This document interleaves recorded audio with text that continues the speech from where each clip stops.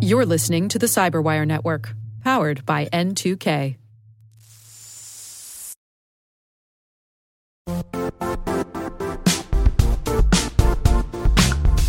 Don't struggle to align your organization's cybersecurity with business risk.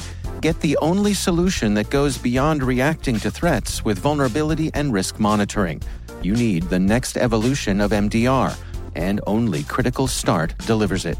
Critical Start doesn't just monitor and respond to threats. They put you in control by detecting suspicious activities, quickly responding to contain threats, and identifying your most critical assets and protecting them against vulnerabilities and exposures.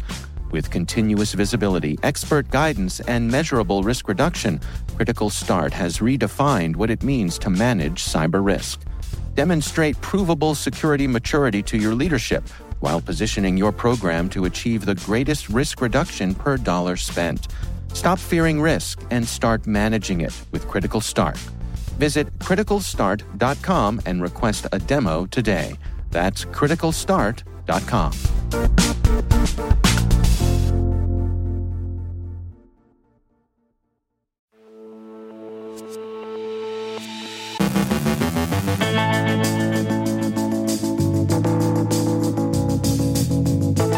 The Shadow Academy prospects universities in a domain shadowing campaign. Notes on Turla's Crutch, an information-stealing backdoor. Bismuth was using cryptojacking as misdirection. CISA and the FBI warn think tanks that cyber spies are after them. North Korean cyberespionage is interested in COVID-19 treatments. Our guest is Carrie O'Connor-Colajay from Authentics on combating fraud in the financial services and payment industry. And a member of the Apophis Group gets 8 years in prison.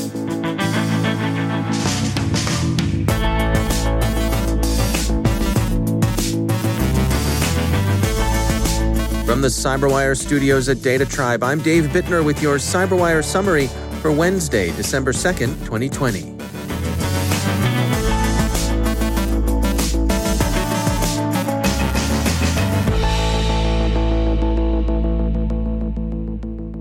Risk IQ this morning released a report on a threat actor it calls the Shadow Academy.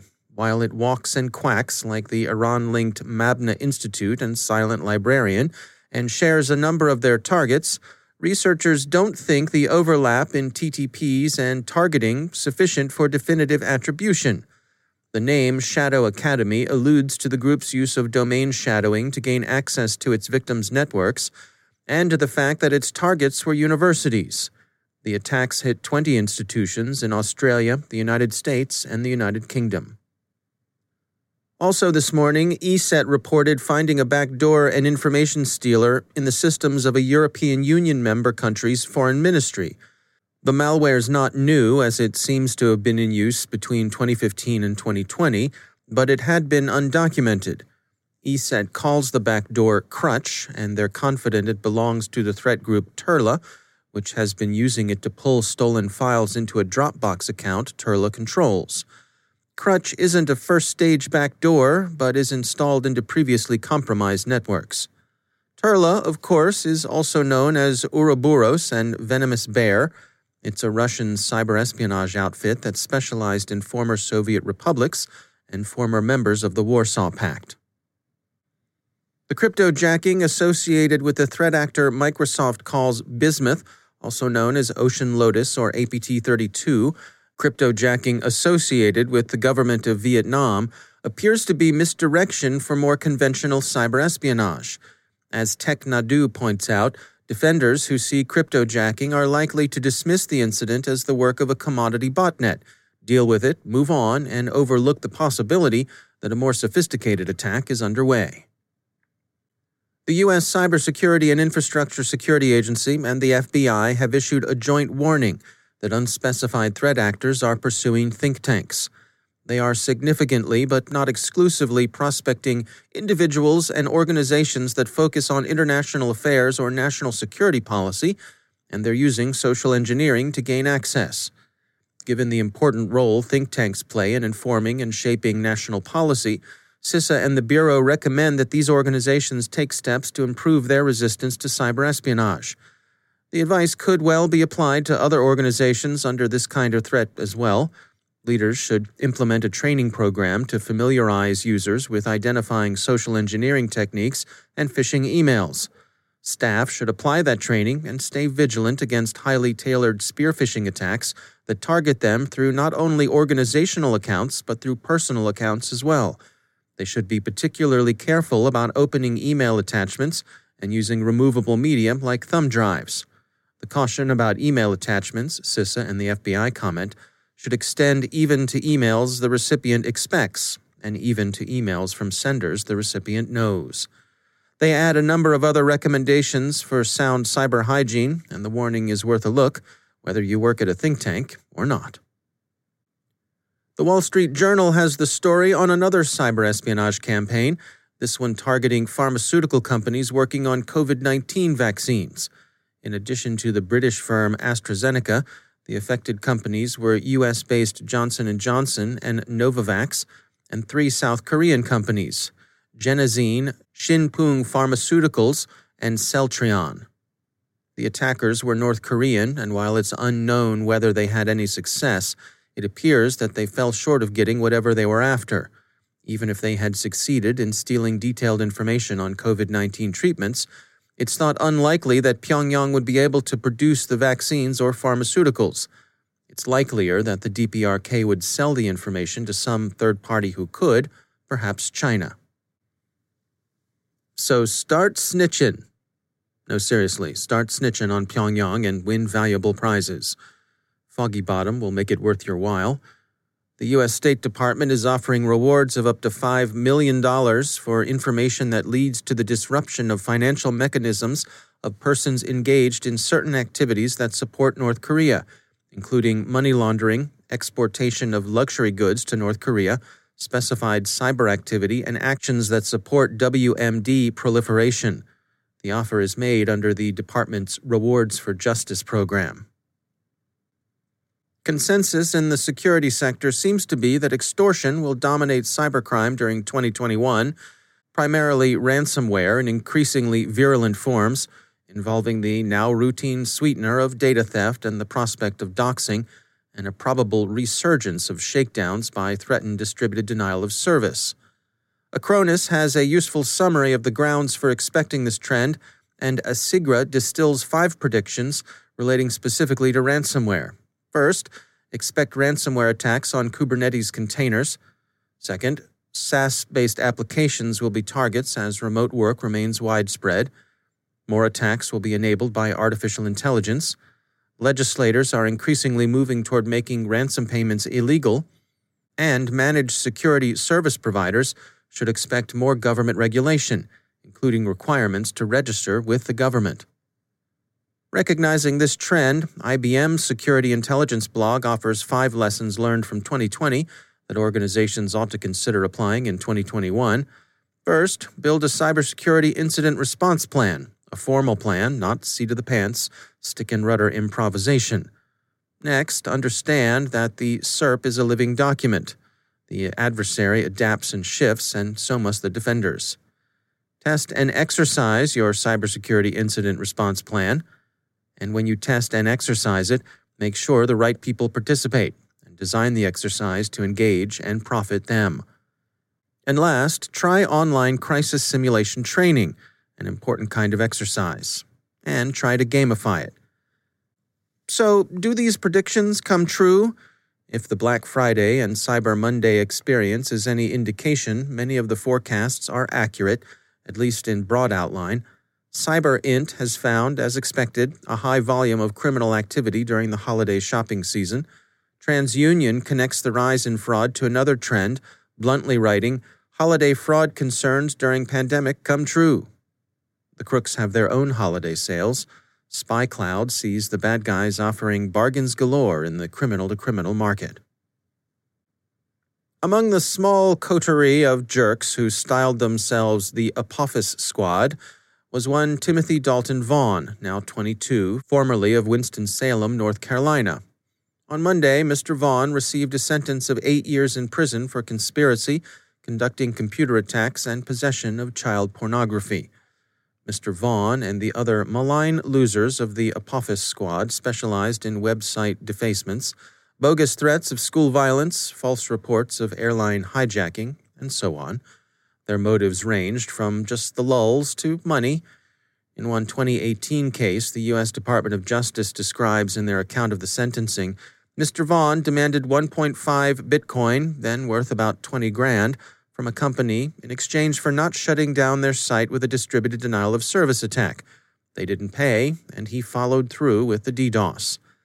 In his salad days, Mr. Vaughn gloried in his hacker names Wanted by Feds and Hacker R Us, which he might now consider changing to Gotten by Feds and Inmate R Us. The Bureau of Prisons will host Mr. Vaughn during the sabbatical he's been granted by the U.S. District Court for the Central District of California.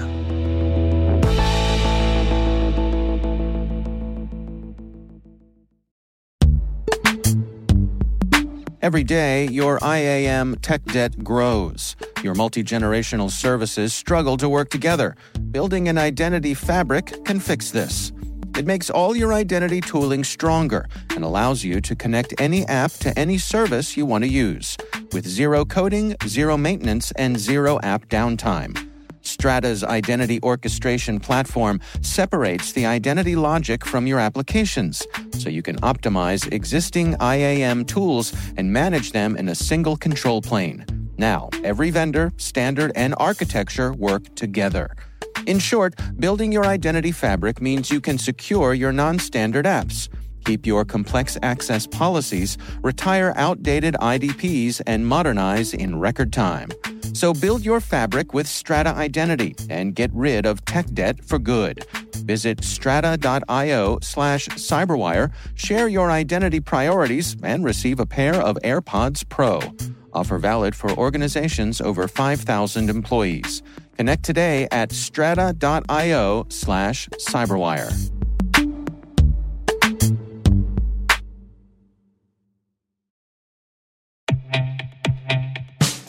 And now, a word from our sponsor, 6 Sense. 6 Sense provides award-winning cloud-based automated endpoint and vulnerability management solutions to streamline IT and security operations. With its advanced platform, businesses gain complete visibility and control over their infrastructure, reducing IT and security risks and optimizing operational efficiency. With 6 Sense, you'll get real-time alerts, risk-based vulnerability prioritization and remediations, and an intuitive automation and orchestration engine so you can focus on your core business goals, confident in the knowledge that your enterprise is secure, compliant, and running smoothly. To learn why enterprises choose 6 Sense, visit 6sense.com.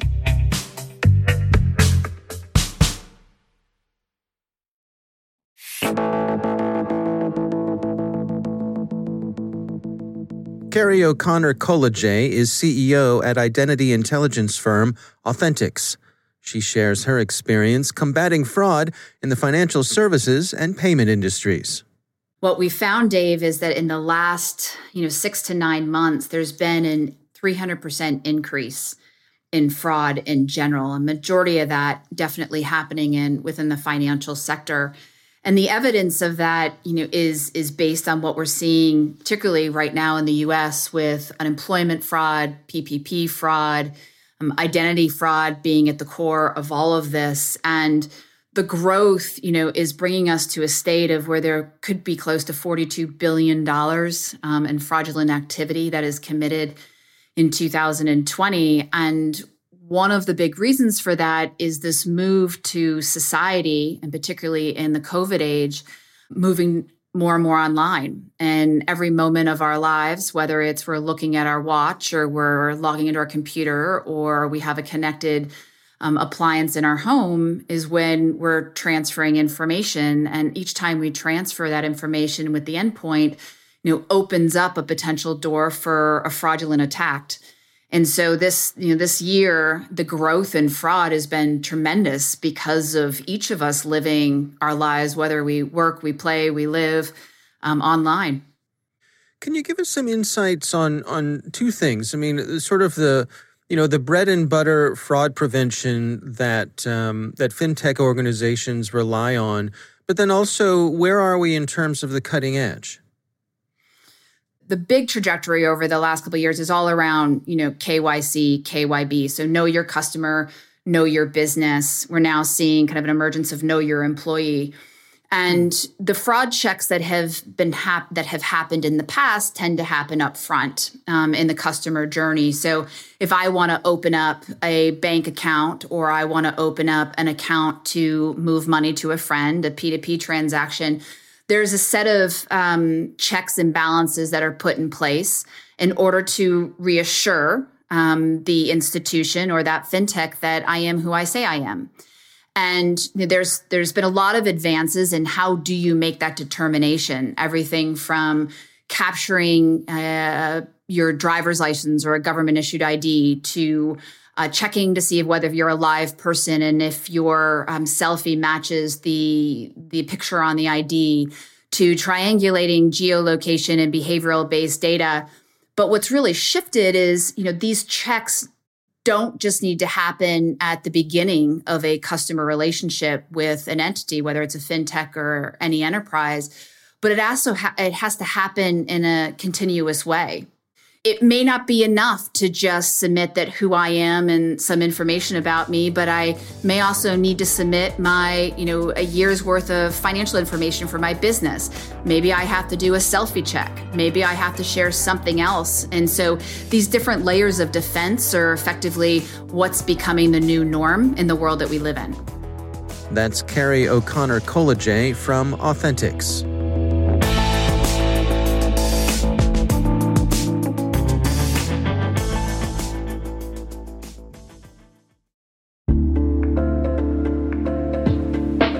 Are lengthy security reviews pulling attention away from your security program? With the largest network of trust centers, Vanta can help you streamline security reviews to win customer trust, save time, and close deals fast. Proactively demonstrate security by showcasing key resources like your SOC 2 or ISO 27001 and provide real-time evidence for passing controls. And when a security questionnaire is required, Vanta takes the first pass for you. Visit vanta.com/cyber to take a self-serve tour. That's vanta.com/cyber.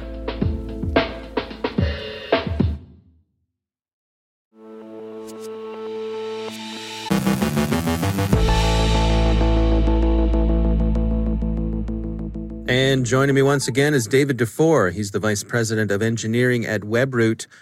David, it is always great to check in with you. I don't know about you, but I am wondering where this year has gone. At the same time, I will admit 2020, not going to miss it. Not going to miss it. How about David, you? It's great being here, David. And I got to agree with you. 2020 is one for the record books. I am not going to miss it either. It has been pretty crazy, both, with everything going on. So absolutely. Yeah. Well, I mean, it's that time of year when we start looking towards 2021. What sort of things are on your list? What's on your radar for what we might see in the coming year? Well, let's kind of start with boring, obvious, and then we'll work our way from there. Way to sell it, Dave. Way exactly. to sell it. So go ahead. The most obvious thing, all your listeners are going to be like ransomware. Of course, it's going to continue to be a threat. We're going to continue to see, problems there. They're just making so much money, the cyber criminals with ransomware, that we've just got to stay focused on ensuring we've got good backups, ensuring we've got software to detect and prevent it, and then just being ready, having that actual physical plan that you're going to execute if you fall victim to a ransomware, because it's just so pervasive and makes so much money. I don't see that going away next year. Do you think we might see any movement on, for example, we've seen some policy decisions where perhaps we could have some regulations forbidding folks from paying the ransom? Well, so I fear that because I'm kind of afraid that if you forbid somebody to pay a ransom, are they going to be able to run their business after the fact? And if you make a government policy like that, are you literally shutting down someone's business? But it's a fair question, and I don't have an answer for that, by the way, because it literally is what did you do before the attack that will help you survive afterwards. And so if the government comes through with something like that, we absolutely have to make sure we're prepared to recover if we're not allowed to pay the ransom. That's very interesting. Right. What else do you see coming along in 2021? This one is arguable. There's a large discussion happening around, will people stay remote for the rest of their lives? I think there's a lot of people that want that office home life balance. I don't think people would have ever thought they really wanted that until they were forced to work at home with their family 100% of the time. So I think there will become some equilibrium that we reach around how we work from home or remote. What that looks like, what those expectations are. And then in terms of cybersecurity, as that equilibrium is reached, then we'll be able to really see what the cyber criminals are able to take advantage of based on the tools that people are using, et cetera. That'll take a year or two to bake in. I think, out the gate, we saw the attacks on video conferencing and things like that. But right now, it's still kind of up in the air. The pendulum's still swinging, hasn't settled in yet. So until we see that, I can't exactly say what we're going to see in terms of the cyber attacks, but I do think we'll see that normalization of work that'll be more remote than it was, but won't be 100%. Do you think we're going to continue to see this movement towards the cloud? 100%. And not only that, like cloud, everything we do, everything, I'm doing at my work and everything I hear from different people, cloud is the focus. And I, take this one step further and you may or may not know this, but in 2017, I bought a 2-in-1 laptop. I put a SIM card in it, and for 12 months, I did not use a wired network. I was either using, a cellular or LTE network, or I wasn't even using Wi-Fi. I stayed on a SIM card for a year. Why am I saying this to you? I believe that over the next 10 years and by 2030, we're going to see a transformation of not just cloud for our servers and our applications, but I believe there's going to be a huge push for a cloud network infrastructure where we don't have the level of network infrastructure we have today, the physical layer. All of this will exist in the cloud. We're going to connect to the network with our 5G SIM card, and off we go to the races. And we're going to have a lot of security implications around that, but I got to wait for the cyber criminals to figure out how to attack that, and then we can defend against it. Yeah. What about the people side of things? I mean, we have this perceived skills gap. Do you think we're going to see any relief there in the coming year? Well, I don't know what you're talking about here, skills gap. I think we got plenty of cybersecurity people, David. We're covered there, so we don't even need to talk about that. No, honestly, I don't know what we're going to do. There's a lot of automation going on. I know a lot of the solutions we try to focus on are about automating so you don't have to bring people in. But when you're in an enterprise situation, you're investigating at such a level that you need more and more people. So there's a huge skills gap. And something that I keep chewing on and it might be fun to talk about sometime, David, is it's not only a skills gap on a reverse engineer who can break down a piece of malware that understand it so you can build a tool to protect against it. It's about the analysts. It's about the data, the machine learning specialists. It's you don't have to have a PhD in particle physics to be part of the solution here. Maybe you're training models that someone else came up with, or maybe you're analyzing things in a new way that lets you, report things out. There's such a spectrum of jobs that could be filled to assist this whole thing. It's not having everyone know about every type of malware. And I think we need to have that conversation. Yeah, that to me, I think you're really onto something here, because I hear folks saying that, there might be a skills gap, but really it's those higher level folks who are able to walk in and hit the ground running. That's the folks we have a shortage of. But at the same time, we don't seem to be willing to train up the people to fill in from below.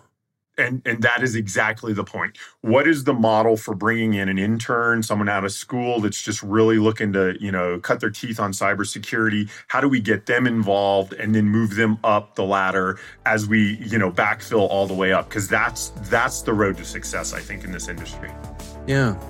All right. Well, we'll have to check in a year from now and see how you did. See how horribly wrong I was. Ransomware's gone and we've solved it. Right. Yes, exactly. All right. David DeFore, thanks for joining us. Take care, David.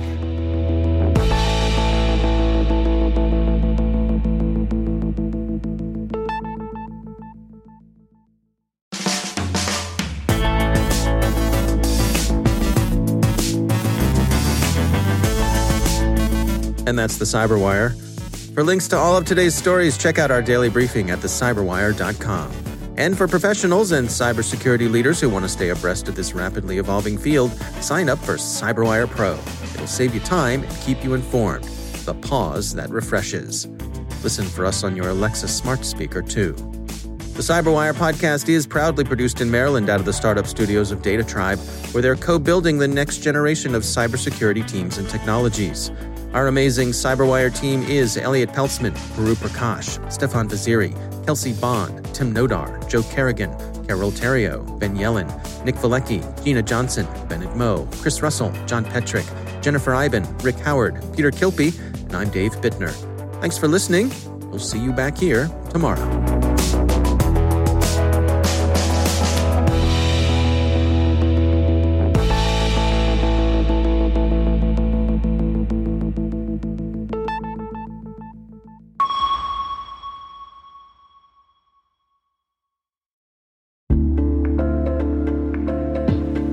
Hey listeners, we're always looking for ways to improve the N2K Cyberwire network and maintain the intelligence-driven news experience that keeps you in the know on the latest developments in cybersecurity.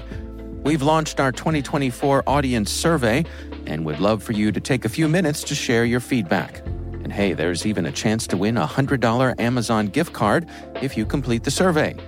Visit cyberwire.com/survey. That's cyberwire.com/survey and share your feedback now.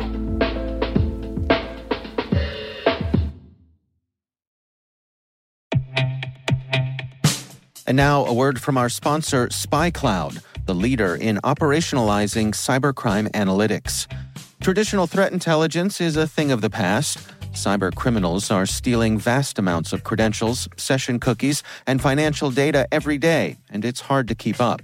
SpyCloud is the trusted partner businesses turn to fully understand their darknet exposure risk and neutralize threats before it's too late. SpyCloud alerts your organization as soon as an employee or customer's data appears on the darknet, so you can act faster than bad actors to prevent cyber attacks like ransomware, session hijacking, account takeover, and online fraud.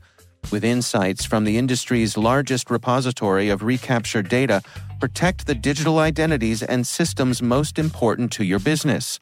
Get your free corporate darknet exposure report at spycloud.com/cyberwire and see what information criminals have in their hands today.